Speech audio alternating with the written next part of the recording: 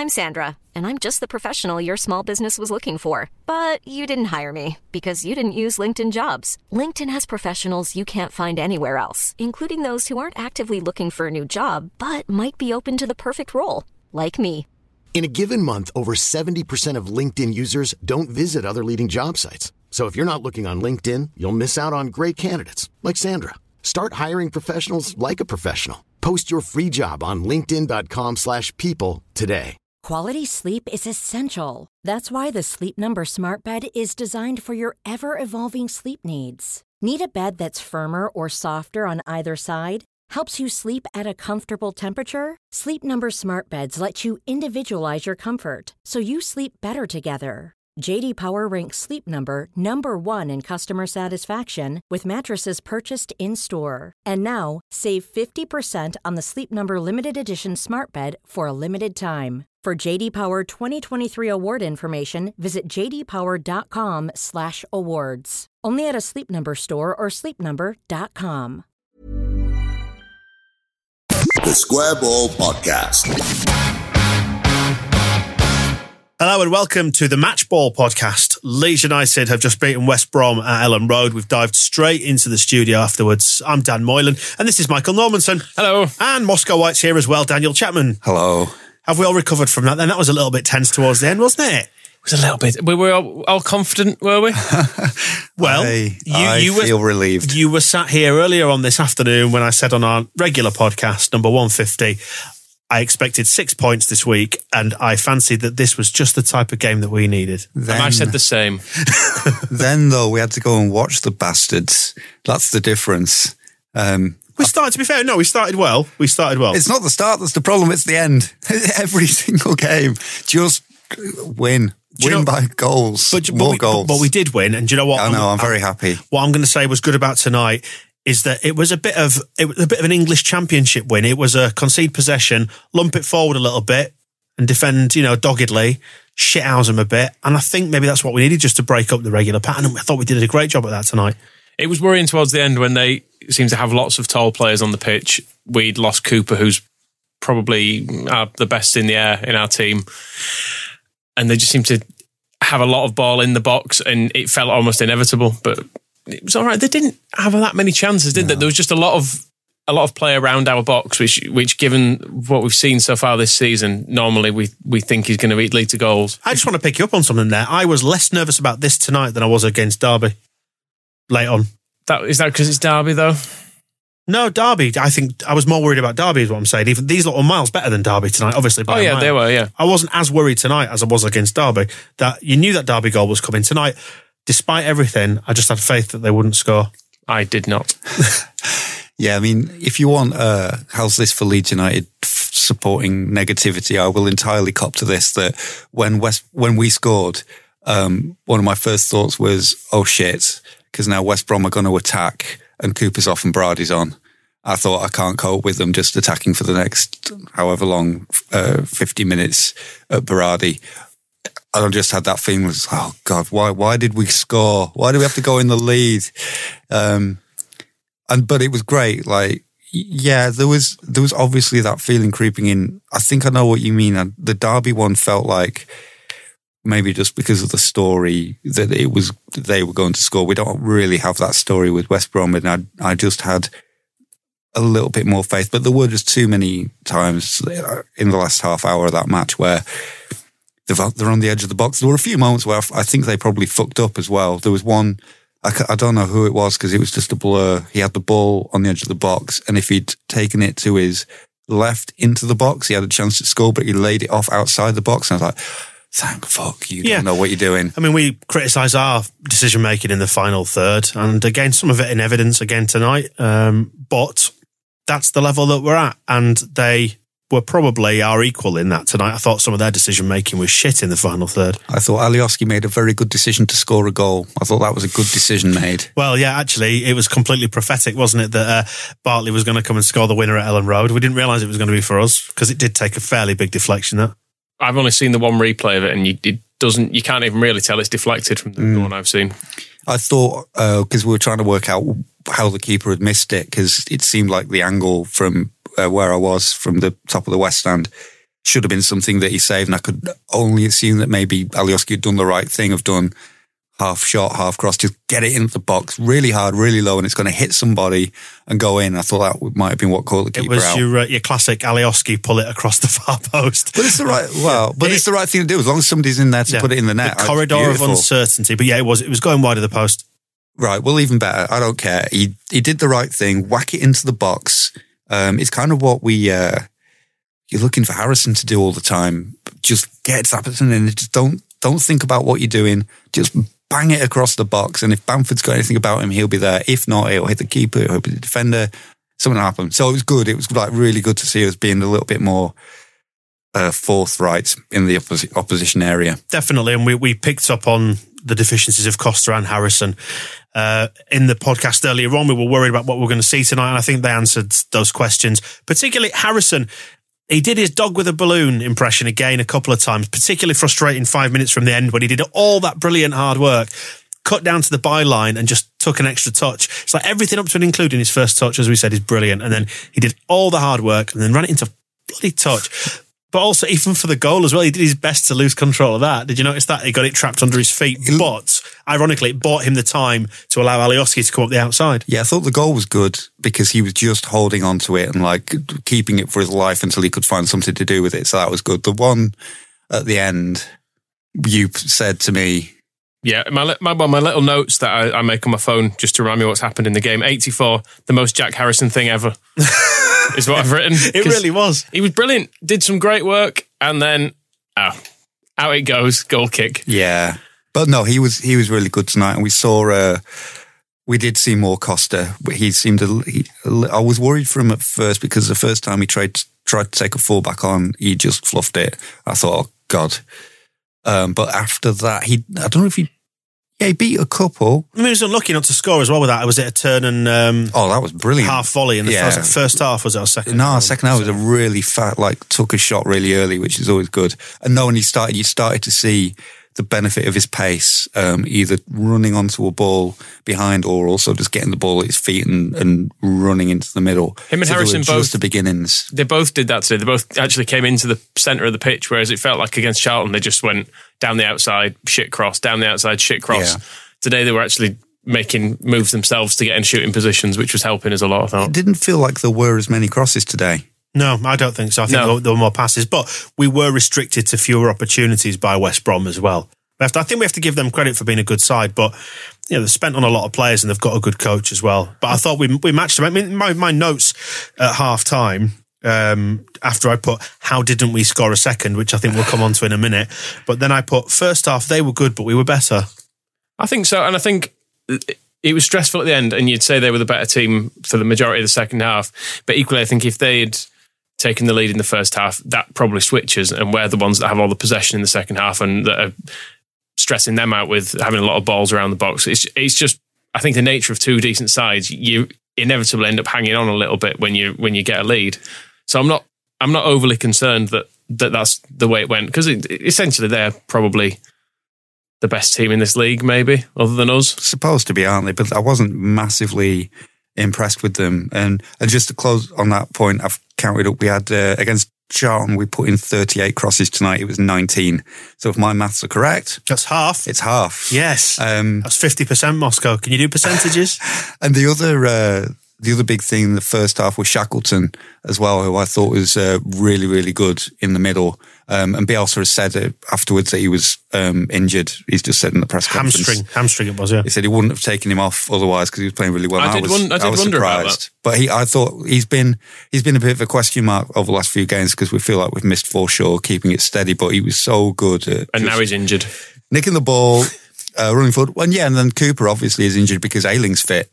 That's the only reason Cooper's got an injury. Thank God we've got back to the regular pattern of injuries mounting, because I was starting to get worried. One in, one out. Yeah. The challenge on Cooper was a bit nasty, actually. It was a sneaky little studs over the top of his foot type thing. I thought it was deliberate, that. West Brom seemed to really love a big flying meaty fucking hard tackle that was also a foul, didn't they? When Bamford, Bartley going through Bamford, or cut him in half by the looks of it. I was thinking, you can't just... This isn't rugby.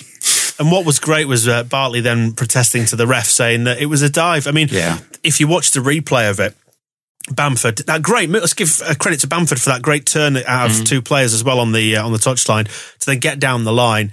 And Bartley comes flying across, and he does hurdle him to get clear of him, but it's still a reckless. And they talk about being out of control these days, don't they, with your tackles? And it was reckless. There were quite a few of those. I was going to say there was one about 70 minutes down in the bottom corner, like the northwest corner, where I thought it was a borderline red card, and the ref didn't even give anything because I think he did get the ball, but it's one of those where the player sort of flies in over the top, takes ball man and everything else. Yeah, there were no players in the way, but I mean, if there had been, there'd have been. Oh no, I'm looking at the first half. No.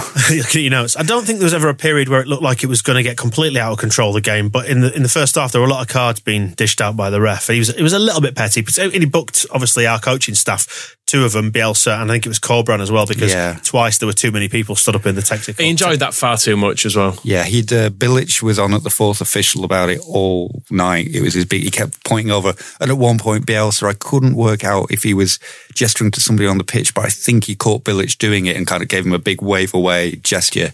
When Bielsa got booked, I'm pretty sure that the referee looked over himself and saw them all standing up, and then did his big strut over and was like, 1, 2, 3, 4. I'm going to book you now. I declare a thumb war. It keeps happening. I would love to compare.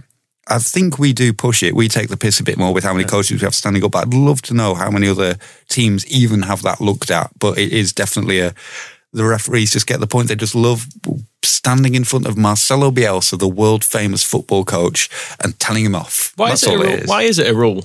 Well, bear in mind, in this country, you weren't allowed to coach from the touchline until the 1970s. It was against the rules because coaching players was against the English game. So we don't do that over here. It feels like most rules, though. You can see a reasoning for it. Whereas that just, I don't know. I think I don't know it's the same as you can only have 3 substitutes warming up at once. I think it's just to try and maybe just to keep it tidy, like so that the linesman isn't confused by too many people running around and stuff. And I guess you probably have to have a limit, because I think if it was up to Bielsa, he'd have 10 of them, and he does kind of take the piss with how many he gets up. But it's interesting watching the styles as well, because I know.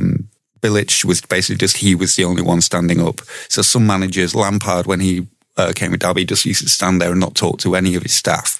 So they have different approaches, and Bielsa just loves to sit on his bucket and just have all these guys in their military T-shirts jumping up and barking things. I think they have the license. If you see something, say it.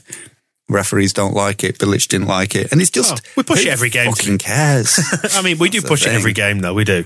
Yeah. But it's just another thing, like you say, you did predict it on the podcast earlier on, actually, Moscow. There'll be a few fireworks on the touchline. And that's the other thing about it as well. Bilic did not get out of the fourth official's ear all match about one thing or another, and that doesn't get a yellow card for dissent. But some persistent standing, which is supposed to be a problem in the COP, is we getting a yellow card for it every game. And there was the bit at the end when it was... Bamford they tried to get the ball off him because they thought it was their throw, and he ended up with 2 West Brom players by the throat. Like, fuck it. I mean, one at a time. Like, he'd one and then the other. He's not Salim Lamrani. But although, as you were saying the other week, if he's on the Lamrani training program, and also his anger management, because he looked close to snapping. It was great tonight, Bamford. I thought it was a good shithousing performance, because one of the questions that we posed in the podcast earlier on today was, what was he actually for? And I think tonight we found it, and we found the best of Patrick Bamford tonight, because he battled in what was a battle, fought his corner well, and he shithoused quite a bit and went down at the right times and drew the fouls. And I thought it was a really good performance. Yeah, I can't really complain other than the missed chance. That was the thing. If he scores that goal at the end of the first half, which he should, then you'd say like it's perfect. You can't really fault it. We'll stick with the praise for now. Yeah. No, well, there is praise in there. You just need to listen a bit more carefully. I don't want to get drawn into talking about that before I've said anything nice about him. No, I thought, because I've got something horrible to say about him. Go on, just get it out now. No, I thought his work tonight and the effort he put in was really outstanding, especially given the treatment he was getting. Like, none of the West Brom defenders missed an opportunity to to kick him. Like the first minute, I think Bartley almost pulled his shirt off, and then Bamford didn't get anything, and Bartley turned to the linesman going, "He's pulling my shirt," and it was outrageous. And that was the start of it. But Bamford fought back throughout and was absolutely fantastic. The only problem he's got is that, and it was summed up when he chased from their penalty area all the way down the wing in front of the benches to stop their fullback from getting forward. Every ounce of effort in there. Brilliant. Exactly what you want. The crowd are cheering. Just he's not fucking strong enough because he's such a little, he's thin. And when he got there, he actually didn't win the ball and he just went off, and then he's like, oh shit, they're still attacking. Bamford, why are you on the floor? So it's kind of, you just wish he did have that beefcake physique. But that's perhaps what was brilliant about him, is he wasn't letting himself play down to his comparative lack of bulk. And he did out-muscle Kyle Bartley at 1 or 2 points as well. Yeah, he also got flattened loads of times. And I think, it should be praised for him, because every time he got flattened, he would chase somebody down, harass them, give them a problem, end up on the floor. At least he's held them up, and at least he's gone over there. If he's not winning the ball, he's fucking putting them off. So, and he's doing it again and again and again and again. And I think that's the thing to his credit. Even if it's not criticism of him, I just chuckle at him putting all this work in and then just sort of being knocked over. Bouncing off people. He's soft. Yeah. I was pleased we kept him on though, because I was worried that we might be tempted to put Nketiah on, and I think it would have potentially just thrown our game plan out a bit. And it's tempting when in the period when they were getting a lot of possession and Bamford was not really touching the ball, it is tempting to think, oh well, stick someone else on, see what happens. But I think we did the right thing to just leave things. It was tempting when he missed from 2 yards as well. Also tempting to just haul the bastard off at that point. Still, I've now seen the replay, but there was so much confusion. Again, I was up with Phil Hay, and neither of us knew. I was writing in my notebook what happened at the same time as I realised he was tweeting what ? Because nobody could work out. I thought Bamford thought he was offside, and so hadn't really tried to score, but then seeing the replay, I think it was just kind of not a confident finish. If you're 2 yards out, just belt it into the net. I think what you'll find as well, though, is... And a really good save. Yeah, and if you watch the shape of his body, I think it came across from his right-hand side, and he therefore tried to touch it, rather than swinging his right foot around it to put it in. Use your right boot. I know 2 yards out. I know he should have done, but when it's coming from that side, it's hard, if it's running past you, to get momentum on it when it's travelling in that direction anyway. £30,000 a week. I know. So the instinct, I guess, is to go with your left foot and poke it home. Yeah. And, it's different in the heat at the moment, isn't it, as well? But then again, Costa could have scored and probably should have done. They were both really good saves as well. Now I've seen them back. It was, it's maybe the worst I'd say about it is it's the finish of somebody who's not been scoring very often, and maybe under different circumstances. Because they were showing, before the game, they were showing the highlights from the West Brom game last year, and that goal when I think it's Pablo Hernandez puts him through, and he muscles off 2 defenders and makes a space, gets it on his left foot, shoots, not clean, but he gets it into the net, and it's like, and that wasn't the same kind of finish there. But yeah, it's just... it was just a really confusing moment. It's like, how has he not scored? I'm Sandra, and I'm just the professional your small business was looking for. But you didn't hire me because you didn't use LinkedIn Jobs. LinkedIn has professionals you can't find anywhere else, including those who aren't actively looking for a new job, but might be open to the perfect role, like me. In a given month, over 70% of LinkedIn users don't visit other leading job sites. So if you're not looking on LinkedIn, you'll miss out on great candidates like Sandra. Start hiring professionals like a professional. Post your free job on linkedin.com/people today. Quality sleep is essential. That's why the Sleep Number Smart Bed is designed for your ever-evolving sleep needs. Need a bed that's firmer or softer on either side? Helps you sleep at a comfortable temperature? Sleep Number Smart Beds let you individualize your comfort, so you sleep better together. J.D. Power ranks Sleep Number number 1 in customer satisfaction with mattresses purchased in-store. And now, save 50% on the Sleep Number Limited Edition Smart Bed for a limited time. For J.D. Power 2023 award information, visit jdpower.com/awards. Only at a Sleep Number store or sleepnumber.com. One size fits all seems like a good idea for clothes until you try them on. Same goes for healthcare. That's why United Healthcare offers flexible, budget-friendly coverage for medical, vision, dental, and more. Learn more at uh1.com. Poor Tyler Roberts, though, coming on against his former club. He's thinking, right, I'm back into the action now. And then 30 minutes later, he sat back on the bench. What do we make of that? I mean, the first thing he did was stand on the ball like a drunk man at a barbecue as well. When he came into the box, and I thought he was limping when Can I say that's a great analogy? I really like that. Oh, thank you. He stood up and he was limping as well. I thought, Jesus Christ, he's fractured his ankle by standing on a football within the first 30 seconds of coming back on the pitch. Yeah, it's maybe no wonder we were disjointed in the second half either, because we've already lost Cooper, who kind of organises the defence. Then Shackleton's had to go off in the centre of midfield. We've brought on, it's not a like-for-like replacement either, bringing Roberts on. And Bielsa has since said that was a mistake. Yeah. What's he exactly said? Because this is hilarious. From Adam Pope's tweet from the press conference, Bielsa says he made the wrong decision to bring Roberts on and apologised as it was not Roberts' fault he was subbed. Bielsa blamed himself for reading the game incorrectly. And that'll be a midnight phone call 10 years down the line. Yeah, we have to...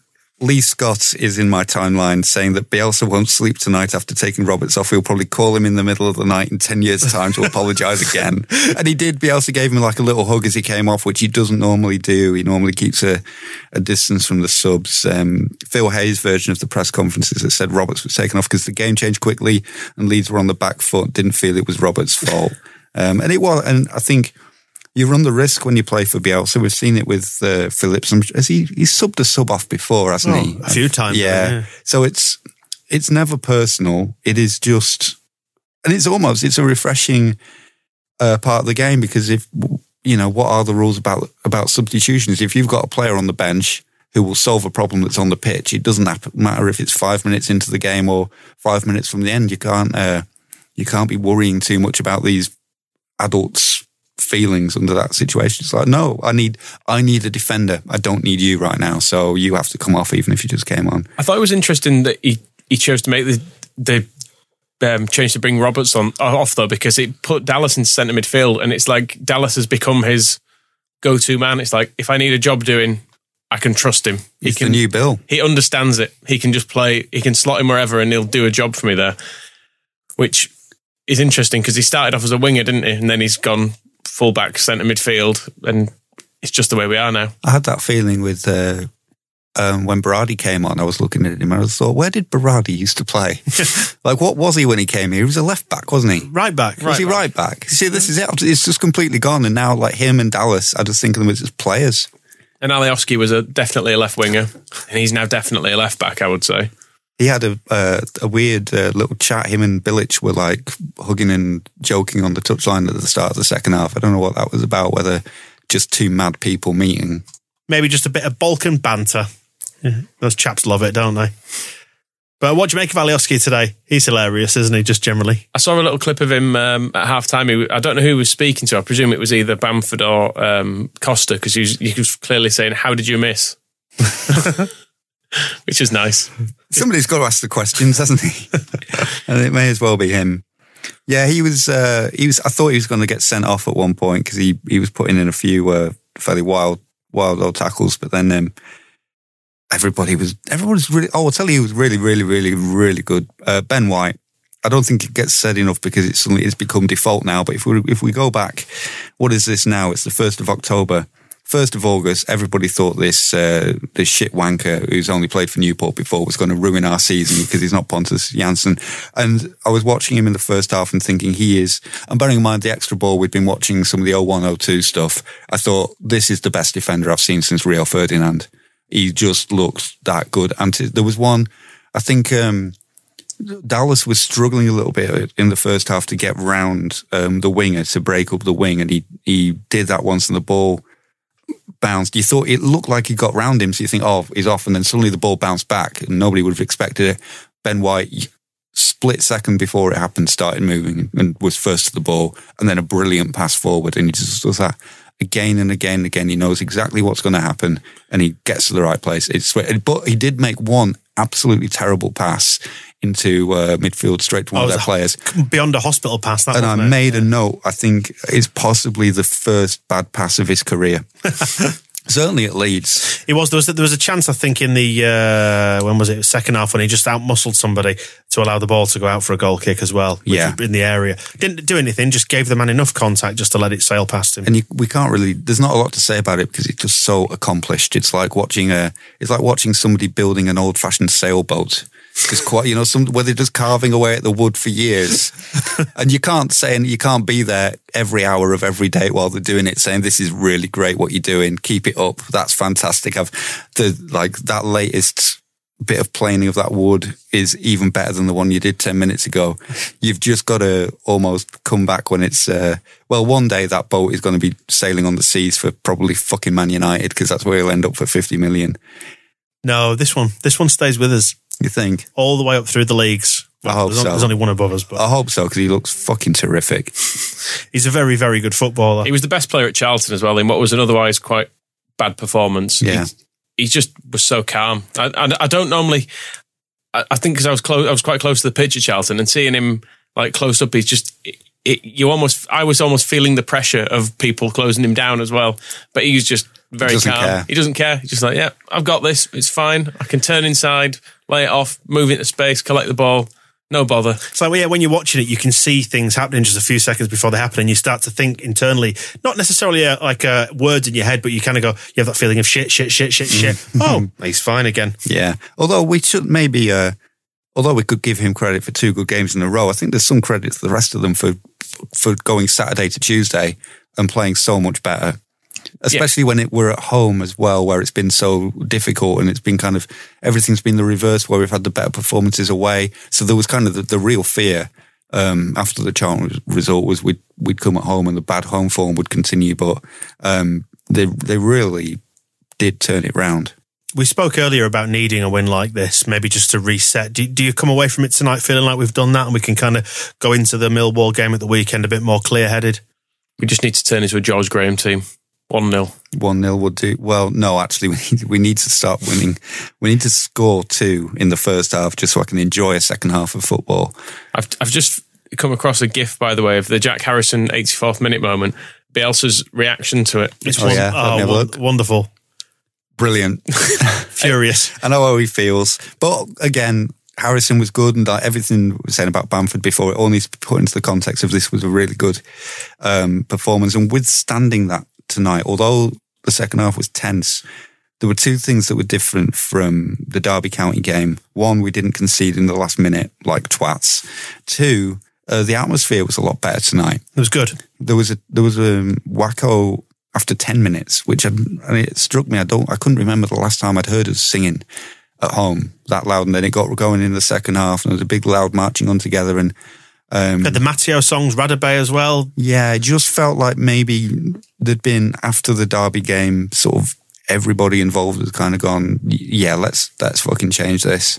I don't know where Charlton fits into that pattern, but yeah, everything just felt better. So although there was the fear right up until the end, it wasn't the same kind of creeping inevitability as the Derby game. That's what I meant about it earlier, about not feeling the same sense of dread. Sorry, go on. I think there was a sense of digging in today as well, that we knew it was going to be tough, and we were actually under some pressure. Whereas that Derby game, we were under no pressure at any point in the game. It was like we just decided to let them score. The pressure from Derby was all mental. It was all our own downfall, whereas this tonight was because they were quite good, and that was the difference, I think. I mean, that they were good and putting us under pressure. I thought Pereira and Diangana, they're sort of 2, I don't even know who they're playing.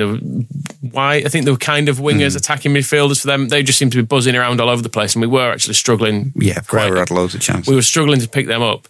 I think Pereira, it was him who nearly scored after we'd just scored. He sort of did an Eddie Gray waltz into the box and went past pretty much everyone. But like, they had actual danger men, whereas... But did he score? No. Well, bollocks to him then. Whereas against Derby, I never felt under any real threat when any of their players had the ball, because they were all shit and probably hungover. I would say as well that when we're talking about digging in, when we had that corner with about 2 minutes left, I would have liked us to leave more players back than just Berardi in the fucking centre circle and Kiko about 10 yards behind him and everybody else. Because I was thinking, asking if he can go up. I was even thinking, as it was, I was like, oh, maybe, are we going to just keep this in the corner. It's like, nope, we're going to get 9 players in the box and try and score another. Oh, Jesus. Marcelo, please. And we haven't mentioned Kiko. Well, we've not mentioned what's come out of the Charlton game, which we probably can't. There's nothing to say until we know more facts about the accusation of racism from that match. But we do know that he came charging out of his goal with about 5 minutes left, and the only way he managed to get away with them not scoring is because he booted the ball so hard in whoever it was his face that they were dazed when they were running towards me, and the ball whacked them full in the face, and they were kind of still running and shaking their head while the ball was just bouncing like about a foot away from them. And if they'd seen the ball and not been concussed, they could have just controlled it and Is that when he was right out of his area? Yeah, on the halfway line. But then again, there was that save. I think it was about halfway through the second half where I've jotted down 67 good save Kiko, I think, where he dived down low, and that was a good save, that. Yeah, we know what Kiko, well, do we know what Kiko's like? We hope we know what Kiko's like, and that the only thing we have to worry about with him are these just absolute madnesses. So when I talk about him charging out the goal and booting the ball into a player's face 50 yards from goal, it's not criticism, it's just a fact. It's just an observation. It's just a funny thing that happened on the way to the win. Right, early candidates for heroes and villains then? Patrick Bamford is an early candidate for a hero. Didn't think he would be at half-time, because that miss is, it's all part of the fucking typical Bamford story, but then everything about the rest of his performance, particularly second half, and also the fact he got absolutely hammered by everybody who then all accused him of diving. It wasn't just Bartley, everybody was trying that with the ref. It seems to be this narrative that you can just snap Bamford and turn to the ref and go, he's dived, ref, he's dived. And he stood up to it well, did Pat. He can enjoy having his feet massaged by the servants tonight. Before he heads over to Tory Party conference tomorrow. Oh, is he speaking? Straight over to Manchester. He really angers people as Bamford.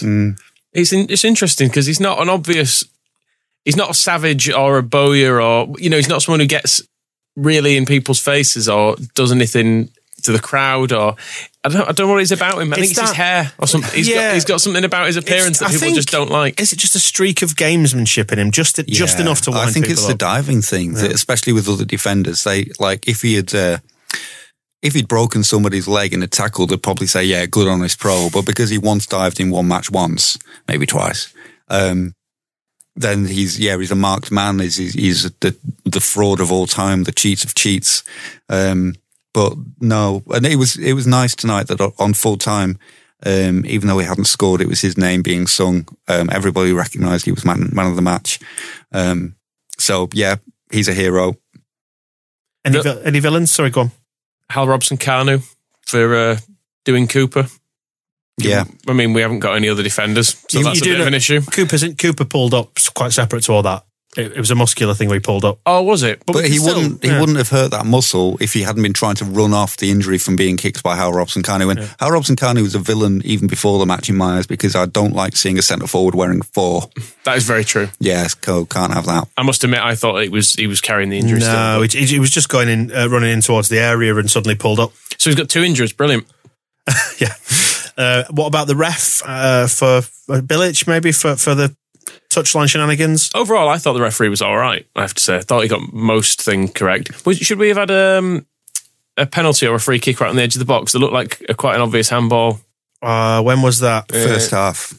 Yeah, it was banged in. It was that one. Yes, it was handball, but he was too close to do anything about it. I think it was. He had his arms right down by his side, and is that the rule though? I mean, I've no idea what the rule is anymore, but I'm not sure. Okay. Is the honest answer. But if we're going to pick anybody, maybe just Bilic for bitching about our coaching staff. I don't mind Bilic too much. Let's give it to the ref for listening to him.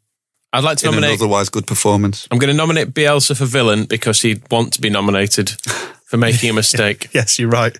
He would. He'd like this self-flagellation of... Yeah. No, it is a fair nomination, and I will gladly take it. And we'll nominate Tyler Roberts as hero for his stoic acceptance of Bielsa's mistake, because he won't hold it against him, and that's to his credit. And there we go, then 3 points in the bag. Do we feel better now? I'd like to nominate football as the hero as well. I felt that the excitement of that game, the end-to-end stuff with West Brom breaking really, really quickly and us repelling those breaks and then attacking ourselves. There were some bits of that game that were really, really good. and enjoyable, which hasn't been the case for a while. I think that's maybe the other difference from the Derby match, was that the end stages of tonight was, this has been a really good game and we can't give this up. Whereas the Derby one just felt like that felt like a grind from first minute to last, whereas there was a bit of joy in the match. So football was the winner. And we are top of the league. Again. It's very easy to say football's the winner when you've won, isn't it? Well, as long as Leeds United are the winner, football's the winner. I don't acknowledge any other teams. Yeah. All right, then, to return to my earlier question, are you happy now? Do you feel happy going into the weekend?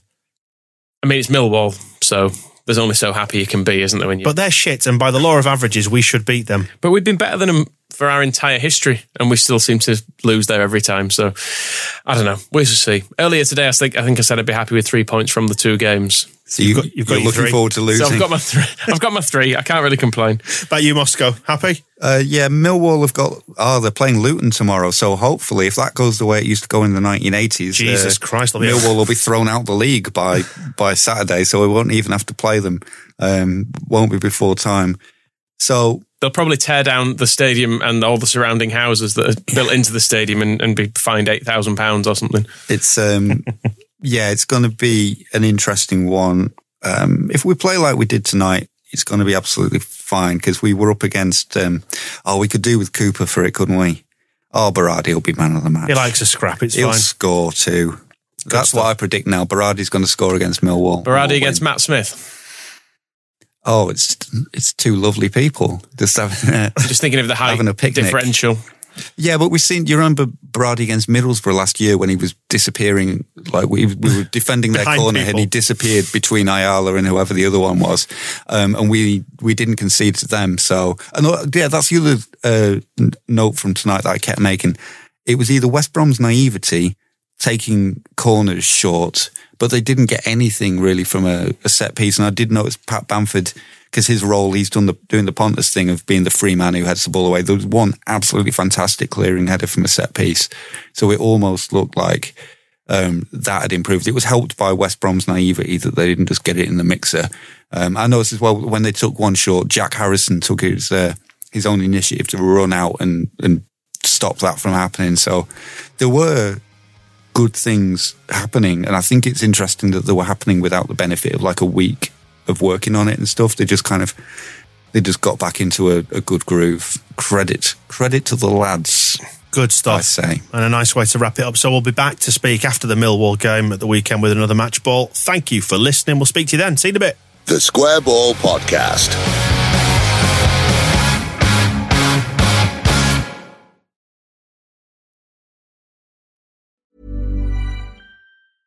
Even when we're on a budget, we still deserve nice things.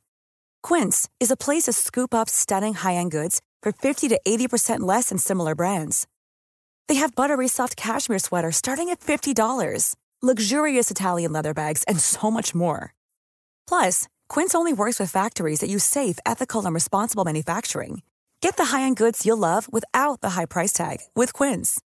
Go to quince.com/style for free shipping and 365-day returns.